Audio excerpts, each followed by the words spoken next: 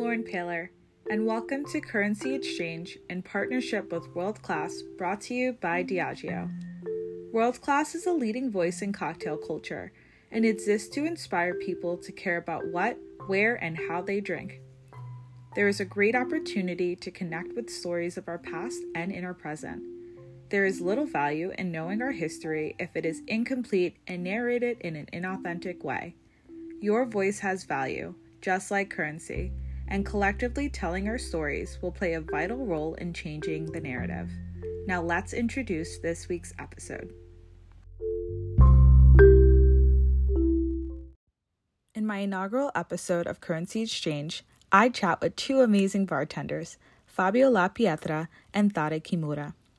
Fabio La Pietra has over 17 years of experience in the hospitality industry. He is from Milan, Italy, and has spent the last 8 years in Sao Paulo bringing innovation and enhancing the Brazilian culture of mixology.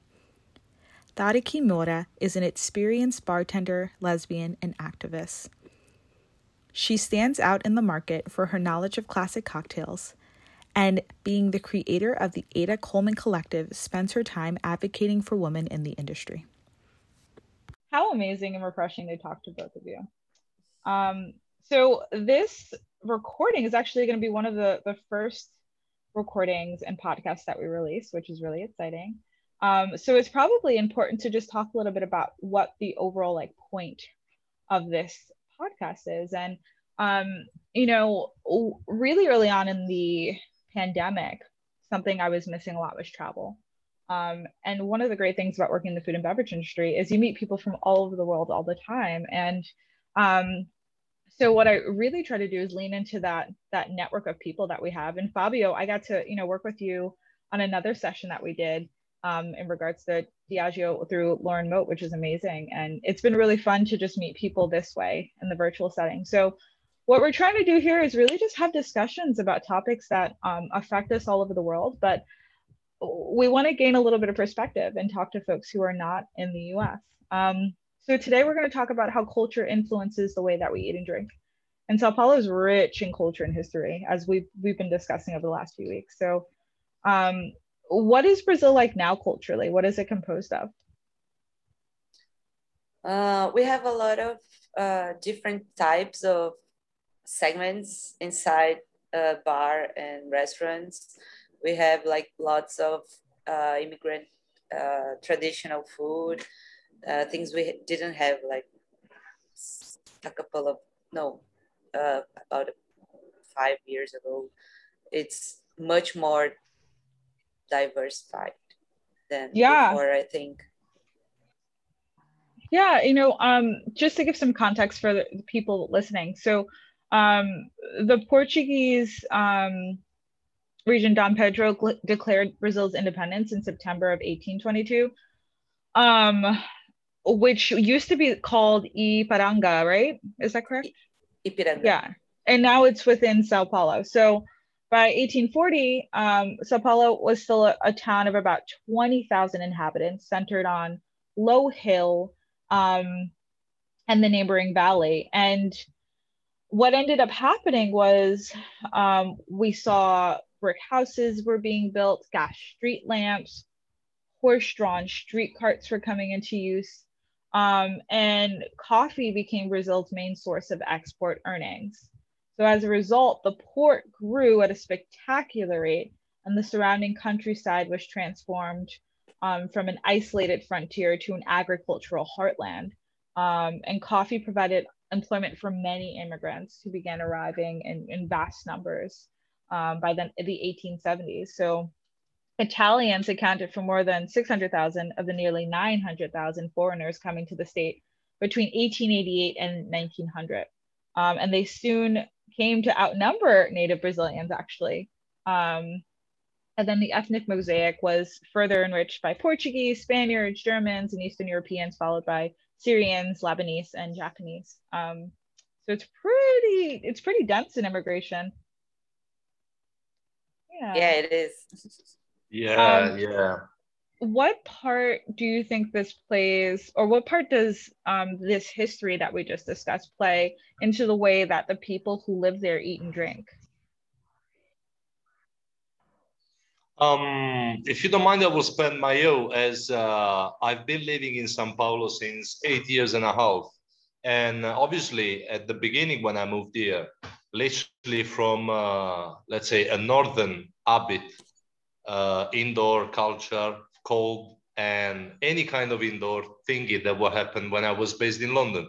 So the first thing that I realized, obviously, was the size of the city, the different climate condition, and also what we were eating and drinking. It wasn't about appreciation. It was about a lot of information that kept me curious to know about the city and immigration and all what we've been discussing in this first introduction.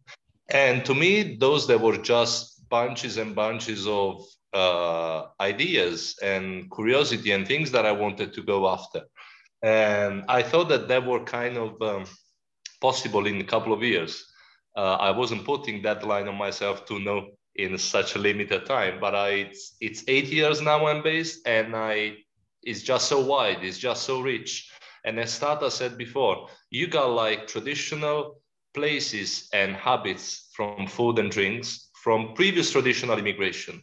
Those immigrants and the new generation of those immigrants also, they kind of strengthen up those habits, as we can see now in as a street food, as let's say a urban fine dining restaurant, so that they are not only driven by the tradition and the traditionalists, but they are executing whatever they come from as their roots from immigration into their dishes and drinks. So this is also been one of my generator of creativity since I moved to Brazil.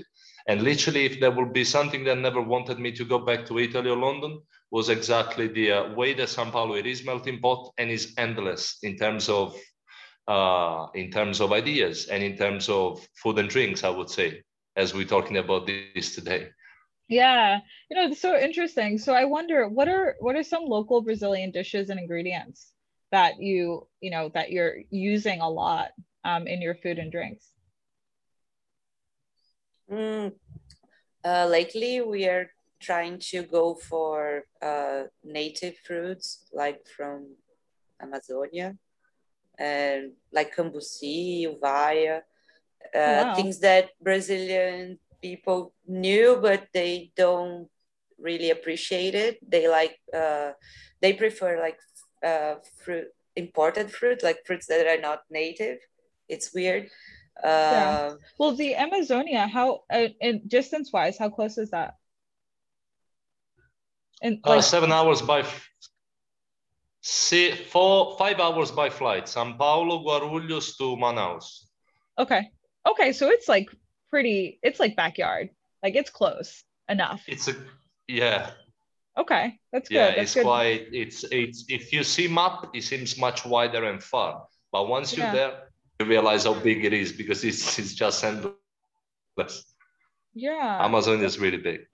That's so interesting. And then, we thought we talked about this. So, we when we talk about food, we think things like pizza, sandwiches, like culturally are meals. But I know that you were saying that it's a little different in Sao Paulo. So do you want to explain for the folks listening? Yeah, I'm not sure if it's just in Sao Paulo. I think it's a Brazilian as a whole, but we end up considering like rice and beans food, like rice, beans, and meat and chicken and salad or things like that. And pasta or sandwiches are not considered like actual a meal. It's not like it's something that you have, like it's a different type of meal that you have. So we say we are hungry for food, or we are hungry for sandwiches or pizza. So it's very specific. So that just means the calories from pizza and like pasta don't count then, right? Probably. Exactly. But I'm this okay is with funny as it sounds, as we talk as day by day dishes that any kind of family will have, if that will be medium, high, well paid, or let's go back to everything it started. One more trace from Black history and everything that happened back in the days in São Paulo. that definitely tell us that the dish that was served in the day by day, it is definitely rice and beans because it comes from African culture. And that's the first culture that arrived in Brazil. I always be careful when I talk about those historical things because they've been founts of lessons and ideas to me. And if it wasn't because of that, I was probably going to be a stimulated immigrant, let's say, in terms of food and beverage industry. So as we have pasta in a day by day in Italy, or primo e secondo is always going to be two dishes. Otherwise, mama will be really angry. So in Brazil, it's rice and beans. So this is literally the basic. And I was so happy because in the south of Italy, we have pasta e fagiolo in dialect, pasta e fagioli, which is exactly the same idea and probably will come that from the Moors and things that they built at the culture before Italy was republic. So you see so many things that are from three different poles, but the same explication and how ingredients travel and how they move and how they structure the tables, as I said, from slavery or from whatever kind of medium-high dreamer Brazilian family are nowadays. But yes, rice and beans it's what you're never gonna miss unless you are looking for food. If you are looking for any type of other nutrients or produce, then São Paulo is just, it can give you literally everything beside restrictions until 2 or 3 a.m. in the morning. So we are not definitely looking forward to this to happen this fast. But when I first moved, everyone was telling me, you can eat anything you want 24 hours in São Paulo. And then I realized there was a sushi and eventually hot dog on the street and pasta and pizza. I was like, what am I? Like Pinocchio in the Paese dei Balocchi. I was like, I'm not mad at that. I was coming from London after 11. You don't have any rights to eat anything. The only right you have is the bus and go back. That's so interesting. So it was quite relevant, you know. For sure. I know there's obviously culture is heavily integrated and depending on the parts of Brazil that you're in. Do you want to just clarify what that looks like as far as the different regions? So I know like for sure, like for instance, like North and Northeast part of Brazil are heavily integrated in like Spanish. It's Spanish and African culture, right? Yes, a little bit Portuguese. Mainly, yeah.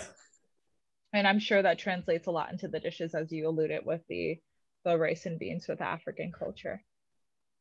Yes, here in São Paulo, I don't know. I don't think São Paulo has this. The food that is traditional from São Paulo, you know. There are some mixes that made, like on Monday, it's traditional to eat a dish called Virada Paulista, which has São Paulo in the name, but it's not actually something created in São Paulo, you know. It's something more from Minas than São Paulo. So I don't think São Paulo has so many different cultures that we don't have like an actual plate that you say, no, this dish is traditional from São Paulo. It comes from Portuguese or Spanish. No, you have like everything mixed up. Yeah, no, that's really cool though. All right, so let's talk about drinks. We talked a lot about food and you know how it's influenced. What's the drinking culture like in Sao Paulo? I think it's better. Do you mind if I have words, my sweet Eskimura? Yes, please. I will try to be short.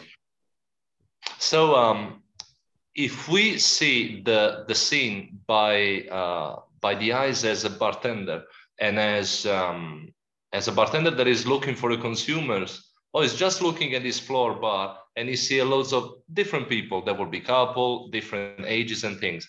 So in a cocktail bar is really common, at least I would say in the past 5 years, more white spirits than brown spirits, you know. So gin and vodka, when I first moved in 2013, it was the vodka business.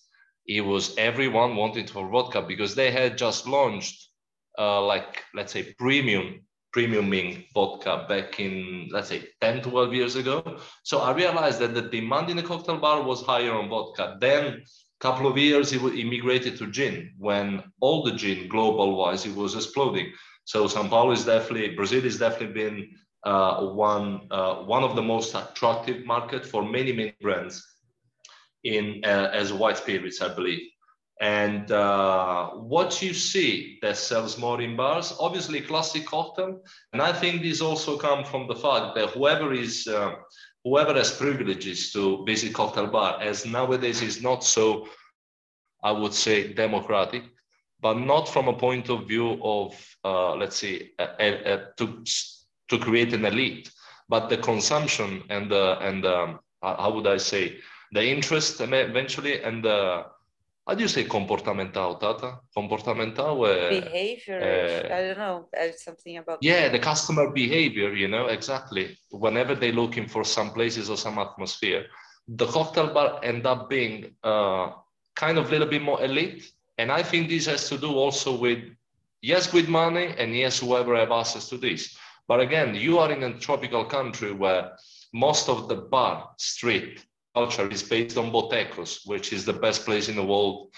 You can be everywhere, every day, because it's like totally low expectations. Beer is always chilled, and you have those classic botecos, classic cocktail, or let's say Brazilian classic. Some of them, they come obviously from the mixture and all the migrations of beverages. Like most of the Italian aperitif, Campari, Vermouth, they were produced, and they were the only Italian brands that they start to produce outside Italy back in the 67 and 68. So there will be Martini and Rosso and Campari. So that means that since the 70s, 80s, you would see in any botecos, which you drink cachaça with $1, they're literally 20p US dollars, a small glass, let's say, maybe 100 mils, Tata, right? Because people, they always strive for happiness in Brazil.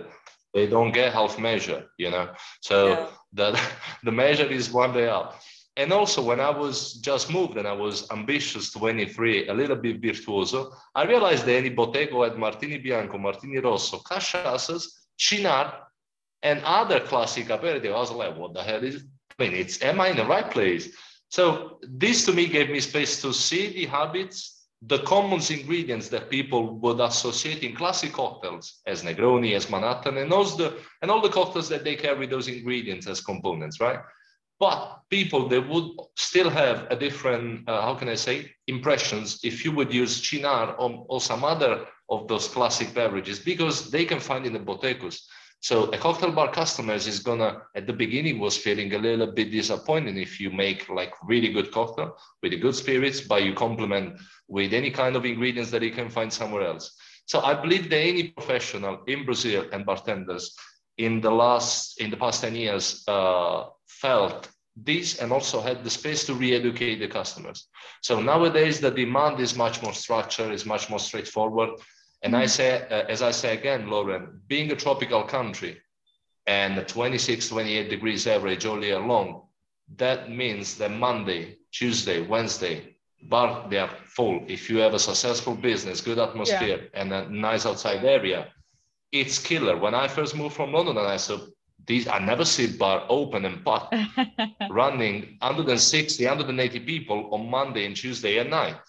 And Brazilians, mainly Paulistano, the one we attend and serve every day, they don't want to stay home. When I first moved in São Paulo, the company was telling me the philosophy of the 3 places: breakfast, lunch, cocktails, and dinner. This is how they design the company I work for, which has 25 in a hospitality business in São Paulo, and they have about 20 plus units.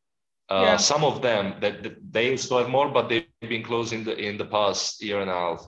So I learned a lot of things that mainly wasn't because of me and my knowledge from the UK or from classic hotelerie, but there was something that I get to learn and also find spaces to understand the customer, trying to swap the traditional things that premium consumers that they don't want anymore, and try to implement this with immigration.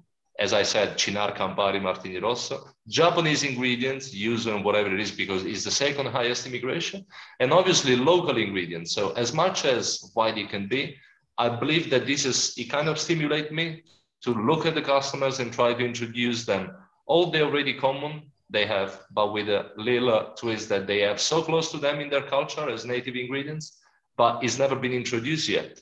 Obviously, we know, me and Tata today, we didn't discover Brazilian fruits, but those, as I said before, they were associated to people that live in the forest. They were associated to indigenous people. Yeah. They were associated to people. So why should I have Cambuci in a premium cocktail bar? Most of the chefs, they inspire and they show Brazil all over the world. They've been doing the same the same work. Most of the chefs, they've been doing the same work, and they inspired us, and they gave us, let's say, direction and discipline, so we could preserve local ingredients, we could introduce to local consumers, and we can also strengthen up the local service as professional category. And this is something that we kind of talk, me and Tata, every day, through drinks, through trainings, through consultancy, and through our colleagues and friends that now, the closest one and our teams, they are not passing the best moment in Brazil, as business they've been closed since. It's been quite devastating, I would say, like everybody in the world. Yeah, you know, so I wonder then, are there other countries or places outside of Brazil that influence the types of drinks that people are making as well? From my perspective, I think most of bartenders inspire themselves by searching for European and American trends, North American trends. So I think that's just it. Yeah. Some of them by Japanese, but very little. What are some of the things specifically that you're seeing? They like to work a lot with hard spirits and very alcoholic beverages. They are trying to work with bitters and infusions with using wood and this kind of things. I think it's great if it's done properly. Of course. Are you seeing a lot of like culinary techniques being integrated into the bar world as well, like molecular gastronomy, you know, more like decadent looking beverages, more beautiful looking beverages as well, as far as garnishes and stuff? Yeah, molecular gastronomy has a lot of influence here in Brazil. I don't know if you know, but there is this bartender who put ginger foam on a Moscow Mule. So now everyone thinks that drinks come with foam, especially Moscow Mules, which is not that great, but they are really stepping up their great game about this molecular stuff. It's very nice. That's awesome. Yeah, you know, and I think it takes time. We obviously saw a huge wave of it here in the US, and now a lot of books have come out that really help guide the way in ensuring that it's, you know, executed properly, which is amazing. But it's awesome to see that that's, you know, transitionally like occurring over there in Brazil as well. Exactly. In the past years, we saw many more professional, considering how the big scale that they have in Brazil, and unfortunately not so many professionals, they have a clear and good access to how to develop that. So, but gradually it is growing. People are starting to understand more the single products. This is something that, as I said before, is kind of stimulated me not to feel the need and missing my country, but to stay here and have more time so I can try more things and practice and discover more. So by the moment I realized that those single ingredients and all those native things that for any foreign person in the food and beverage industry, that will be like crazy. It's just so many things at the same moment. You say, what are you going to start from? So lots of bartenders now, they are being more careful on how they manipulate them. For example, if before following some kind of previous, I wouldn't say wrong, but previous and past methods and techniques for infusion, we would see everything on alcohol, right? Because alcohol was the first tools that we could infuse, or tea, or barks, or anything, you know, or herbs, and anything that we will make our infusions or maize, bitter, and da. So now I question myself in the past years, and I try also to bring this to my colleagues, to my senior and junior bartenders. And we realized that the fact of us not thinking straight on the alcohol as a tool and as a method of extraction, so we could give a space to some local ingredients, right? So we did the opposite. We said, let's not think about the alcohol, and we think only about the local ingredients. So we practice based on just eating the main ingredients and see what kind of other ideas and bridges is going to bring us, but not starting from what we've been doing for so many years. For example, grapefruit, cardamom goes well with tequila, or oranges and cinnamon goes well with Christmas and whiskey, right? Mm-hmm. This is not wrong, but this is part of something that we already practice in the day by day. So if we don't change method, or we don't bring us to, we take ourselves from the comfort zone of the same techniques used, then we migrate to another things. For example, we start to think only with water rather than alcohol. Let's say, if we always underestimate water for infusion and how to extract flavor, what if we don't use any more alcohol and we focus on water? So the only flavor that we get, we extract them from water, from Cambusi, that could be a soda. Or eventually what we were doing also some really easy cacao cascara tea, chill down, nice bath, and then we were rectifying to make some kind of sodas. Mm-hmm. If you will bring me those ingredients, my dear Lauren, about 5 years ago, there will be me, Tata, and all of our friends trying to put it on vodka or gin or whiskey, right? So this is what I'm saying is not wrong, but the only way I managed to give space to my training and my understanding of the raw material, it was not to starting from alcohol or for balance or for base for a cocktail, but starting from water. The rest, obviously, once I built the main flavor, I gave space automatically to myself to realize that this goes well eventually with pine or gin. And that's how we try to keep ourselves alive, to try to give us to give us more space and practice for making experiments on drinks and things, especially now that it's all closed. So yeah, that makes a lot of sense. We're going back slowly, and we're practicing slowly as well. Yeah, wow, that's amazing. I don't know if that was clear, but I got excited, as you realized, Lauren. You do, and I'm here for it. I am not mad at it. Oh, thank you. I appreciate that, yo. Sara, I have actually one last question for you, and then I have a question for you both. Well, I know that with the work you do with Collective is specific to women in the market in Brazil, and I wondered, what kind of work have you all been doing for the females and the LGBTQIA+ communities down there, and what are the conversations around that look like? Are there a lot of people talking about it? No, only when it's Women's Month, March, then they are very interested in women, but the other months are practically we are forgotten. So with the Collective, we are trying to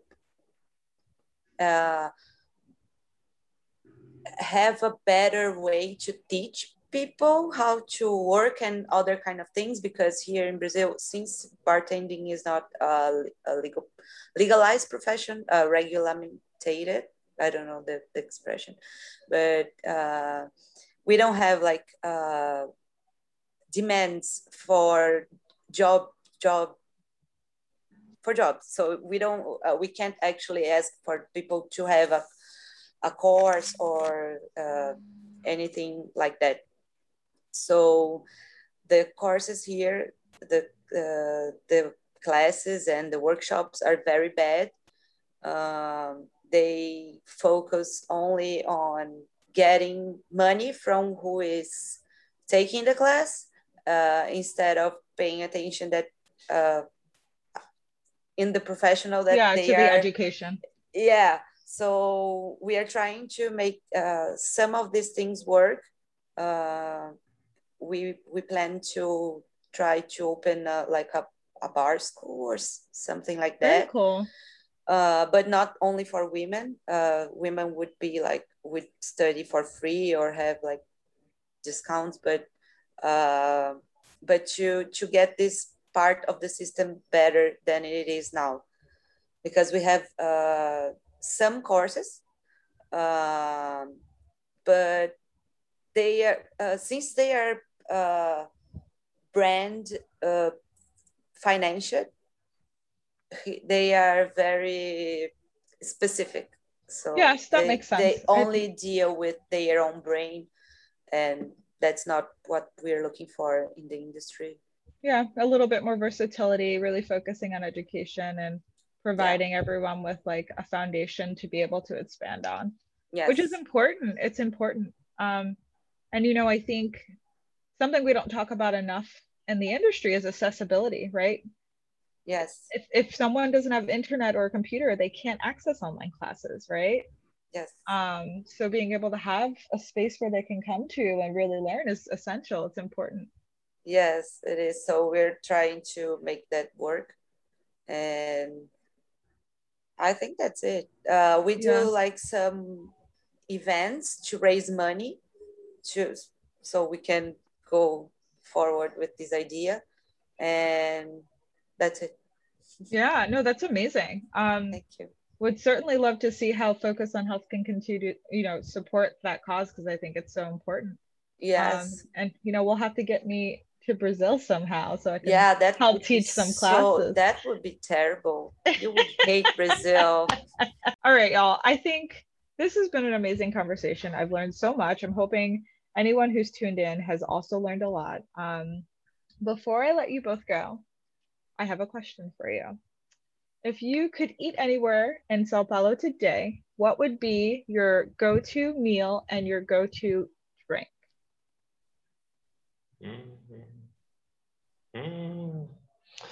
Me and Tata, we do this challenge every day. Yeah. And sometimes when she's on restrictions, I come with some kind of suggestions that they automatically eat her restrictions. So I try to come back in there. So we are pretty prepared on this, Tata, right? We do this every day. Yeah. So let me see my cards. Like Yu-Gi-Oh! Let me see my cards. I choose, definitely, if I will go for a drink, I will go for, in a really small, tiny place, which is called Cervejaria Central, yes. Which not is for drinks, but for beer. Downtown local beer, yeah. We love the beers that they have because it's just low expectations. Energies, they are really nice from the beginning to the end of the service, even though those restrictions. They serve really nice appetizer, but everything tastes sharp and crispy from the beginning till the end. Even some classic cocktail. So they nice also have now their own. Yeah. And things are just like on point. That's a little bit. Yes. Always. And they serve their own cachaça called jararaca. So, my dear Lauren, the jararaca is an indigenous name for it's indigenous name for a snake, for a specific type of snake. But the name of this label also has the face of Lula. So everyone will support Lula back in political things. I don't know if I would go for food. I would go definitely. Look at me for Donchan Izakaya, which is totally classic Izakaya style, counter of 10 seats. And you don't have a share room for karaoke. So you got the microphones and the karaoke in the same space where the guy is cooking and you are sitting and eating. So it's just one, it's really funny. That. So it has been ages I haven't been there. So that sounds amazing. Beers and Izakaya, we're not gonna go wrong. Yes. How about you, Tata? Same. Yeah, I think so. We practically eat and drink everything together as one person. Yeah. But I really like their beer. It's very good. That's awesome. Central. I can't wait to visit. Yeah, you're gonna go to so many cool places. Yeah, that's amazing. Yeah. I love that. Well, okay. I'm going to conclude this by giving y'all a drink that you can make at home, inspired by this conversation. So we're going to do a Ketel One Espresso Martini infused with coffee beans. So Ketel One infused with coffee beans. We'll do an ounce and a half of that. Yes, 1 ounce of espresso. And then we're going to do some fruit from Amazonia, right? Some fruit, some exotic fruit pureed. Você is from Mata Atlântica, right? Where is it from? Yeah. Cambuci is local from Atlantic rainforest, which Yeah. is basically the biome that we are in. Yeah, make a beautiful puree out of that and put a 1/2 ounce in that espresso martini, a bar spoon of simple syrup, shake it up, strain it into a coupe. Deliciousness. Yes. So And thank good. you for choosing us. Yes. No, I thank you both for coming on. This is a lot of fun. It was. I loved it. That's a pleasure. What we've been missing is conversation. Yeah. So I agree. And I think we need to have more of them. Awesome. Well, until next time, y'all.